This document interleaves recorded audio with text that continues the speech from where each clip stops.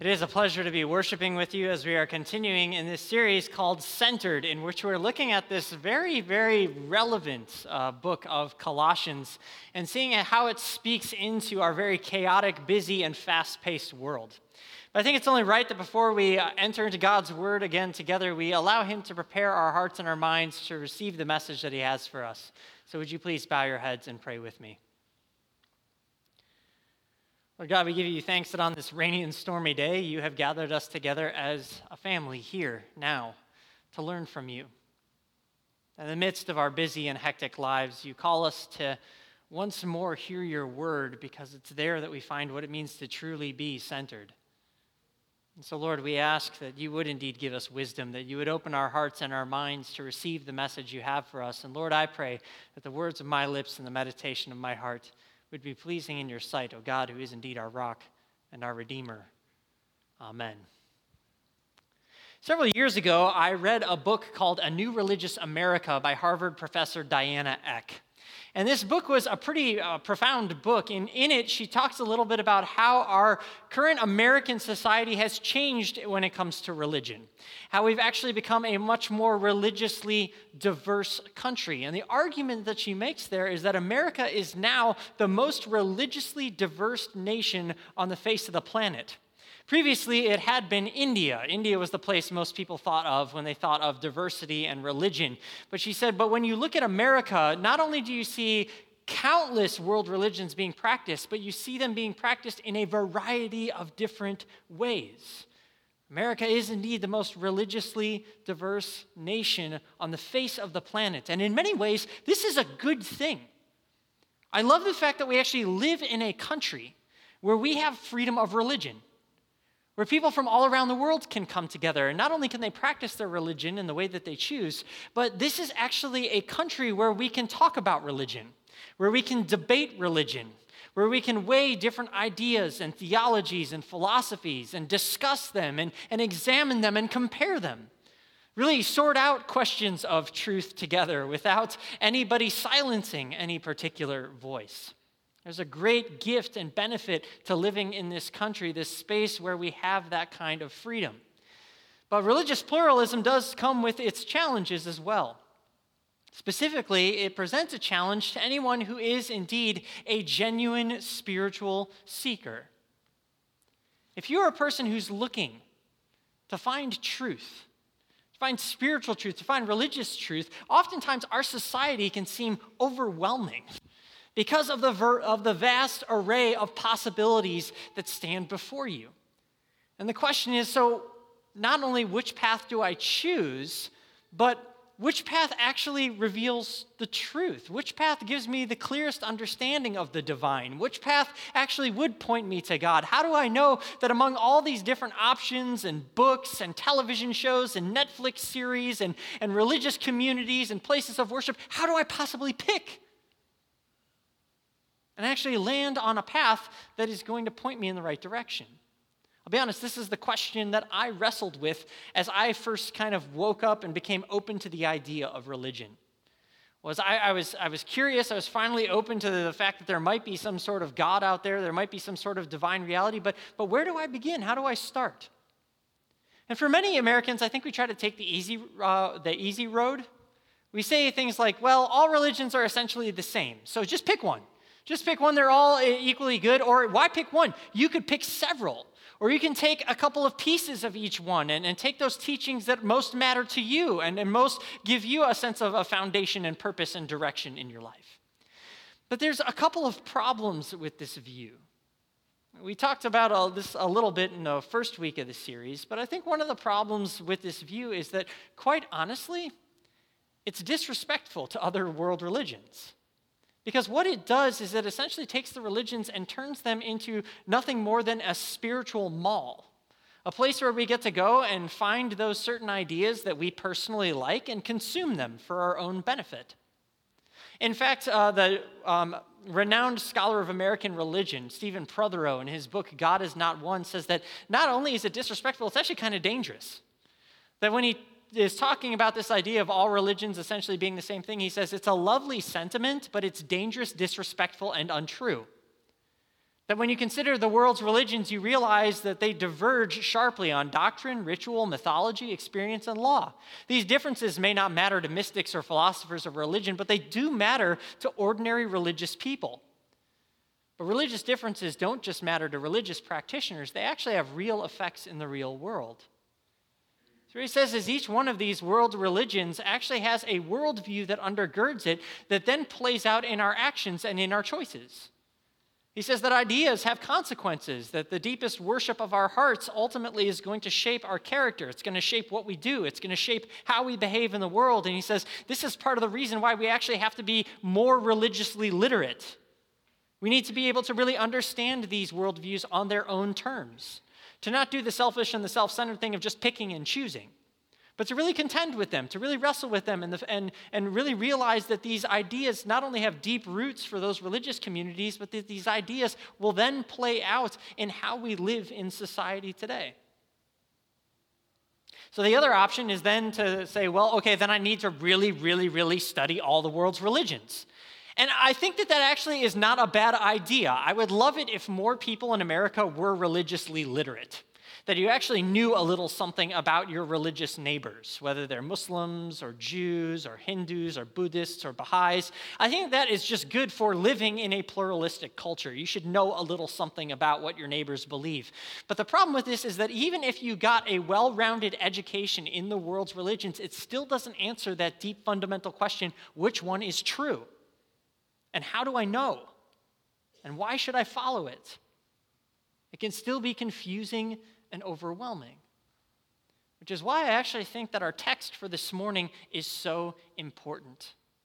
Because it's in our passage for this morning that the Apostle Paul actually gives us a litmus test for evaluating all the various spiritual and philosophical options that we have in front of us.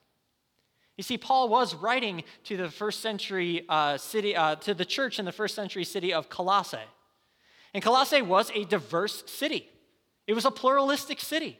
It was a city where there were lots of different religions and lots of different philosophies. And so one of their leaders goes to Paul and says, so how do we choose? How can we actually respond and understand, is this spiritual practice or philosophy beneficial or not? How do we actually live out our faith when there seem to be so many other equally good and equally competing options? How do we hold fast to our center? And so Paul provides them with an answer. And I think this is important for us today because this answer actually helps us to be more spiritually discerning. I think that we as people in America, although we have all these options, we haven't really developed the discipline of becoming spiritually discerning. And I would argue that our text for this morning gives us a tool to help with that. So if you have your Bibles, please open up to Colossians chapter 2 with me. If you're using the Pew Bible in front of you, that is going to be on page 984. Page 984. We're going to be looking at Colossians chapter 2. Because it's in Colossians chapter 2, verse 8, that Paul gives us this kind of litmus test, this way of becoming spiritually discerning and evaluating the different options that we have in front of us. Here's what he says. He says, "See to it that no one takes you captive by philosophy and empty deceit, according to human tradition, according to the elemental spirits of the world, and not according to Christ. See to it that no one takes you captive by philosophy and empty deceit, according to human tradition, according to the elemental spirits of the world, and not according to Christ." Right here, Paul actually gives us not just one test, but 3 tests for evaluating different kinds of religions and faiths and spiritualities and philosophies. The very, very first test that he gives is he says, is this faith or philosophy or spirituality, is it man-made? Is it man-made? He says, you don't want to get taken captive by things that are really according to human tradition, that people have basically invented or made up. And I think that's good because first and foremost, I don't want to invest my time or my energy following something that's simply somebody else's opinion and has no actual roots in reality.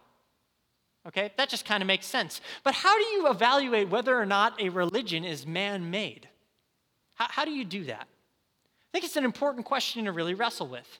It was one that I had to wrestle with. And honestly, as I got into my college years and I started to pursue a degree in religious studies, what I found is that the vast majority of world's religions are actually based on a couple people's opinions.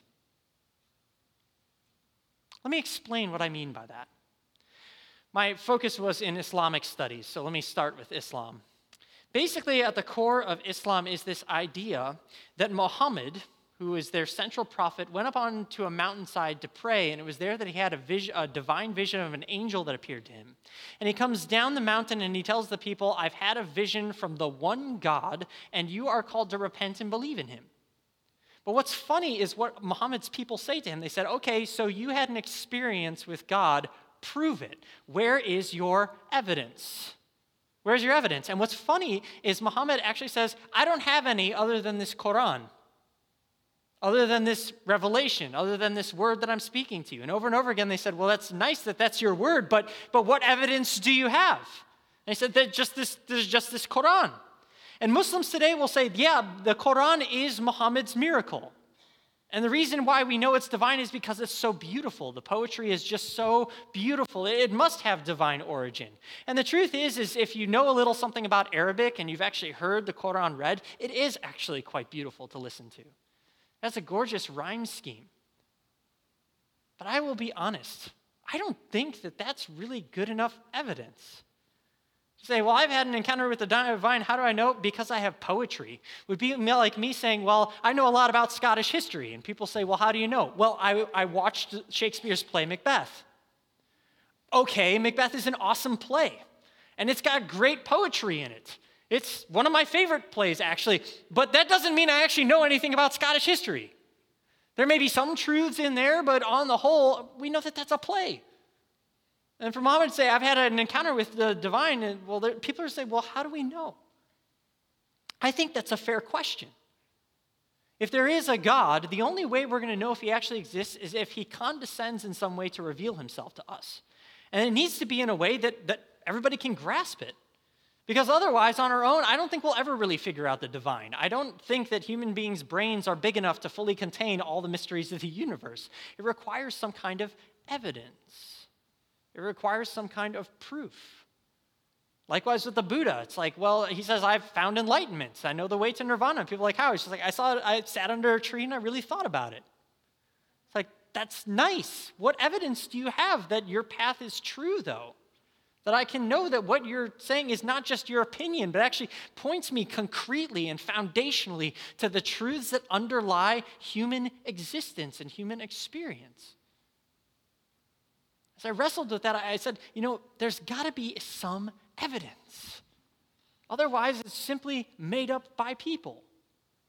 And the problem with man-made religion is that man-made religion ultimately ends up serving man. That the religions we invent ultimately are really for our benefit. We see this in verses 16 to 19. Paul says, let no one pass judgment on you in questions of food and drink or with regard to a festival or a new moon or a Sabbath. These are a shadow of the things to come, but the substance belongs to Christ. Let no one disqualify you, insisting on asceticism and the worship of angels, going on in detail about visions, puffed up without reason by his sensuous mind and not holding fast to the head, from whom the whole body, nourished and knit together through its joints and ligaments, grows with a growth that is from God. It says, don't let anyone disqualify you, going on in details about visions, puffed up without reason by his sensuous mind. Saying, don't base it on human opinions, because human opinions ultimately serve humans. And furthermore, he says, man-made religion is ultimately used by people to basically separate out us versus them, to talk about those who are in and those who are out.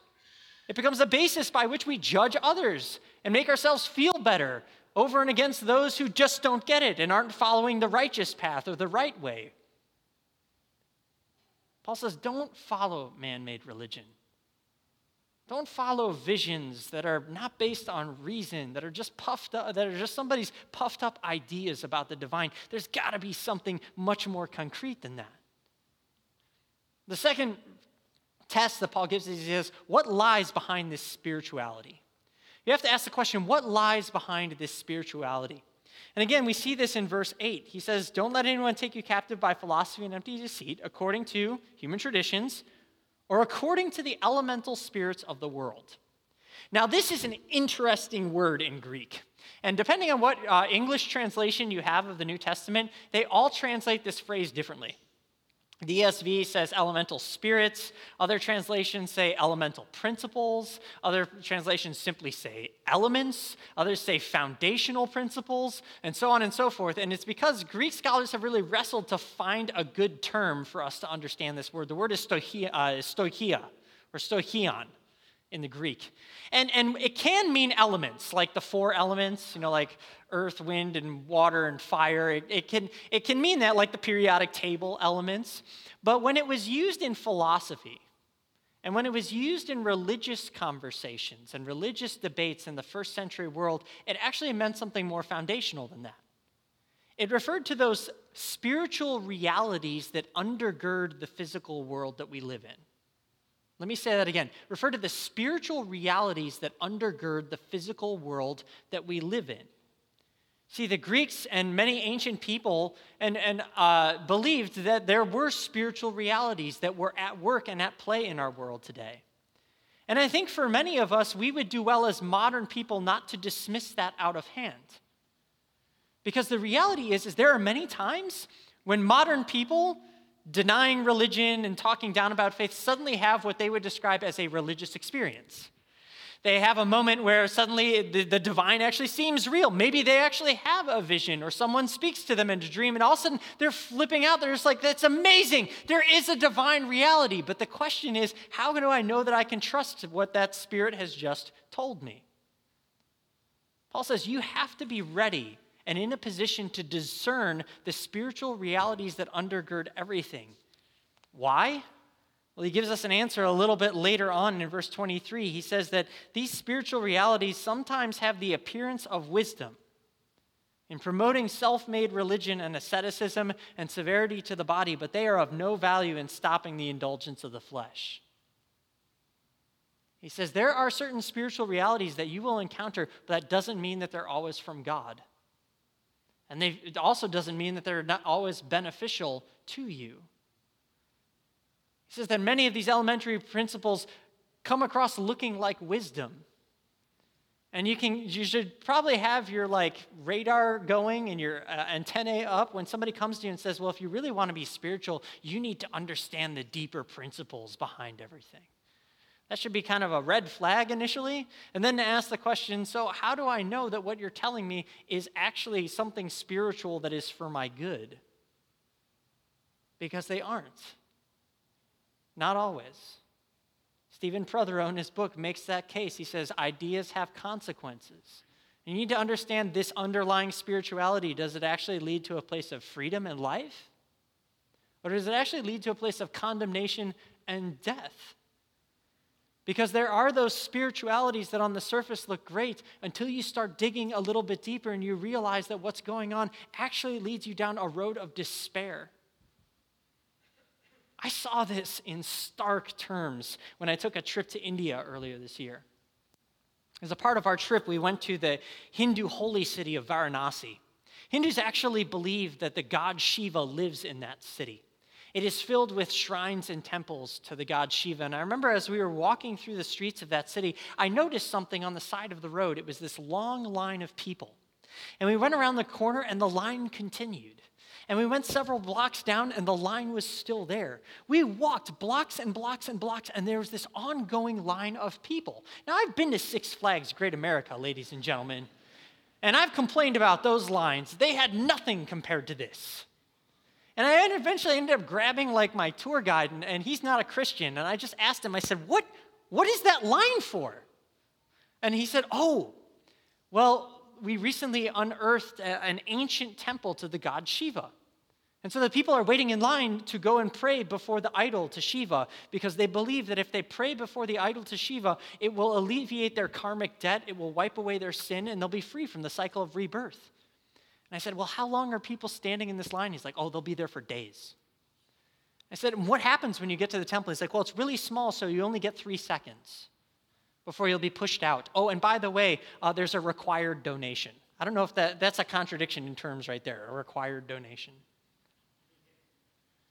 People standing in line for days because they are hungry to touch the spiritual, only to arrive in this tiny room with a statue carved by human hands and kicked out in 3 seconds for money. That is a spiritual reality. That is a spiritual belief system that on the surface might sound good, but when you scratch the surface leads only to despair. And the reality is that Christians do it too. How many times have you heard some well-meaning Christian say, well, if you really want to know that you have a good relationship with God, that you really have the Holy Spirit working in your life, you need to be able to speak in tongues. I mean, that's an obvious sign that the Spirit is with you, and if you don't have that, I'd wonder about the seriousness of your faith. How many times have you heard Christians say, when they're coming to comfort someone who's dying of a serious disease, saying, well, if you prayed for healing? Well, yes, I have. Well, if you're not healed, then maybe your faith isn't strong enough. Maybe you need to believe a little bit harder. Maybe there's some sin that you haven't quite confessed that you need to be willing to unearth and name. How many times have you heard Christians say, hey, don't drink, smoke, or chew, and don't date girls who do? Yes, that's a joke. First and foremost, that's going to ruin a lot of relationships for people. But the second thing is where does that even come from? Over and over again, even within the church, we buy into these spiritual teachings that really don't lead to life, that condemn people and make them feel like God doesn't love them, that they're not welcome in his presence, that they are dirty and unclean. And that's why these two tests are so important. Why Paul says, don't believe it if it's man-made, and don't believe it if the spiritual reality underneath it leads you to death, because both of those things will lead you back into slavery. Lead you into slavery and despair, feeling that like God does not love you, that you are not precious in his sight, that you are not welcome in his company. He says if they don't pass these two tests, they are not worth your time. They are not worth your consideration, however good they might look on the surface. Which is why we get to his third test, the one that I think actually matters the most. And that test is this: is it Christ-centered? Now, you may listen to that and be just like, wait, that sounds a little biased. You're going straight to Jesus as a Christian? I mean, come on. I'd expect you to say that as a pastor, but hang on a second. Hear me out for just a moment. One of the things that I found as a spiritual seeker is that this test actually makes sense of the other two.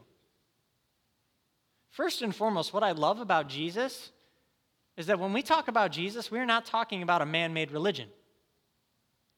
We're actually talking about somebody who lived in time and space and in history, who didn't just preach ideas, but performed miracles, who healed people and cast out demons, who raised the dead back to life. We're talking about a person who, although he was executed on a cross, rose again from the dead 3 days later and was seen by hundreds and hundreds of witnesses. And what I love about this is the fact that anybody can explore the history for themselves and see that it's true. I love this quote by H.G. Wells. He says this, he says, I'm a historian, I'm not a believer, but I must confess, as a historian, that this penniless preacher from Nazareth is irrevocably the very center of history. Jesus Christ is easily the most dominant figure in all of history. Even hardened historians, people who don't initially start from a place of belief, have looked at the historical evidence for Jesus and walked away having faith because they were actually able to evaluate the presence of God in space, time, and in history. What I love about the Bible is that it's not just some story filled with some guy's opinions, but rather that this has stood the test of time and historical scrutiny. That the evidence is overwhelming and it's there for anybody to explore. And if you are sitting here this morning and you've never actually looked at that evidence, I want you to stop by the Connect desk on your way out of here this morning. Because we have a book to give you that will introduce you to some of the evidence that will at least help you get started in examining it for yourself. The reason the Christ-centered test matters is because Jesus is the one religious figure who not only lived in history, but did far more than simply spout off opinions. He backed them up with miracles and signs and wonders. But more than that, he proved it beyond a shadow of a doubt by dying and rising again from the dead, and his tomb is empty. The evidence was so overwhelming that not even his first century enemies could deny that it was true. It's incredible. Christ-centered test matters because there's evidence for it. There's a couple other reasons why the Christ-centered test matters. The Christ-centered test matters is because this is a spirituality that genuinely leads to life. Listen to what Paul says in verses 9 to 15. I just love this. It says, "In Christ the whole fullness of deity dwells bodily, and you have been filled in him, who is the head of all rule and authority. In him you also were circumcised with a circumcision made without hands, by putting off the body of flesh, by the circumcision of Christ, having been buried with him in baptism, in which you were also raised with him through faith in the powerful working of God who raised him from the dead. And you who were dead in your trespasses and the uncircumcision of your flesh, God made alive together with him, having forgiven us all of our trespasses." See, what's beautiful is he's saying, look, God loves you. And he didn't wait for you to clean up your act. He didn't wait for you to get smart enough to pierce the mysteries of the universe. He came to you as a person to rescue you. Furthermore, his Spirit dwells within you, that if you have been baptized, you are now claimed as a forgiven child of God. It says that doesn't lead to condemnation, that leads to freedom. That anytime anybody would come and accuse you of not being good enough to deserve or earn God's love, you can say, I don't have to be, because I am a forgiven child of God. It's part of the reason Paul can go on later and say, let no one pass judgment on you in questions of food or drink or with regards to festivals and so on and so forth. Why? Because you've been set free. Jesus loves you. God dwells within you. And that is something that you can never be separated from. Neither height nor depth, nor rulers, nor powers, nor authority, neither things in heaven nor on earth can ever separate you from the love of God that is in Christ Jesus. That's Paul's promise. Not just his promise, but that's Jesus' promise. That's what Christ tells us. That's what he came and gave us evidence for, so that we could believe that those words are true and that God loves us. Furthermore, this allows us to actually live with compassion and selflessness in the world. I'll tell you when this first came home to me was when I was a student at the University of Illinois. During my years there was an event called the Interfaith Days of Youth Service. And the whole idea was that different religious communities on campus would get together for one day to serve the surrounding Champaign-Urbana community. And so we would go out to food pantries and to homeless shelters and to nursing homes, and we would do projects around the Champaign-Urbana community that benefited other people, that blessed our community. And then at the end of the day, we would get together and we'd have a discussion. We would talk about what is it in your faith tradition that inspires you to serve other people. It was actually pluralism at its best, because it was an honest, robust discussion in which neighbors from different backgrounds were getting together and talking, rather than shouting at each other via social media or Twitter. It was a really good conversation. But there came a moment in the discussion that I will never forget. There was a young man sitting next to me, and eventually he spoke up. He hadn't talked up to that point before. He spoke up and he said, "Hey, I just wanted you all to know that I'm actually not a person of faith. I'm an agnostic. And I love the fact that all you religious people have gotten together to serve your community, because oftentimes when we see religions depicted on the news, they're always fighting each other and arguing. And it's really amazing to see you all coming together and having a discussion and doing something positive to serve our community. But I will be honest, as an agnostic, I still have a problem. I've been reading your religious texts. I've been looking at some of the passages that you've even printed off here, talking about why you serve other people. And they all say things like you need to serve other people in order to be saved, or you need to serve other people in order to become enlightened, or it's only when you serve other people that God draws close to you. And as a non-religious person, that still sounds selfish to me. Still sounds like you're only serving people so that you can get stuff from God. And I would like to know, what answer do you have for that? Well, you have to imagine, that was kind of like a bombshell moment for us in that circle. He just ruined our kumbaya moment. We were sitting there like, I mean, you should have seen like the discussion leader's head like spun around like 3 times. It's just like, what? And we were all sitting there in silence just kind of wrestling with that. And I remember, here I am, this very young Christian who's just starting to wake up to the beauty of who Jesus is. And I remember having this moment where I kind of looked up and I opened my mouth and I said, well, I think my religion's a little different. Because I believe that there's nothing that I can do to earn God's love. that he's so high and perfect and holy, there's no way that I could possibly earn it. But the amazing thing that my religion tells me is that I don't have to. That God loves me so much, he was willing to come into this world to serve me, to rescue me, to save me, and that I'm his child. And so I guess when I serve my neighbors, it's not so that I can earn my salvation or get any sort of benefit for myself. I do it really as a way of saying thank you to God for what he's already done for me in Jesus. And he kind of sat back and he nodded and he's like, I hadn't thought about that. That's pretty cool. Can anybody else say that? You just ruined their kumbaya moment again. But not for me. Because that's the difference that Jesus makes. This is not man-made religion that we've practiced for selfish ends. This is a gift from God that God has given to us by coming and becoming one of us, walking with us, teaching us, healing us, dying for us, and rising again to new life. What's beautiful about Jesus is that he alone can deliver what all the other world's religions simply promise and can't possibly measure up to. He's the one who gives us evidence of God's presence and love. He's the one who achieves what we couldn't possibly hope to, and the one who ushers us into God's presence so that we can know that we are his forgiven children now and for all eternity. That's why the Christ-centered test is the best possible test for evaluating the various world's religions, for evaluating all these confusing spiritual options, because it's in Christ that, as Paul says, the fullness of deity dwells bodily, that we can see him, know him, and walk with him.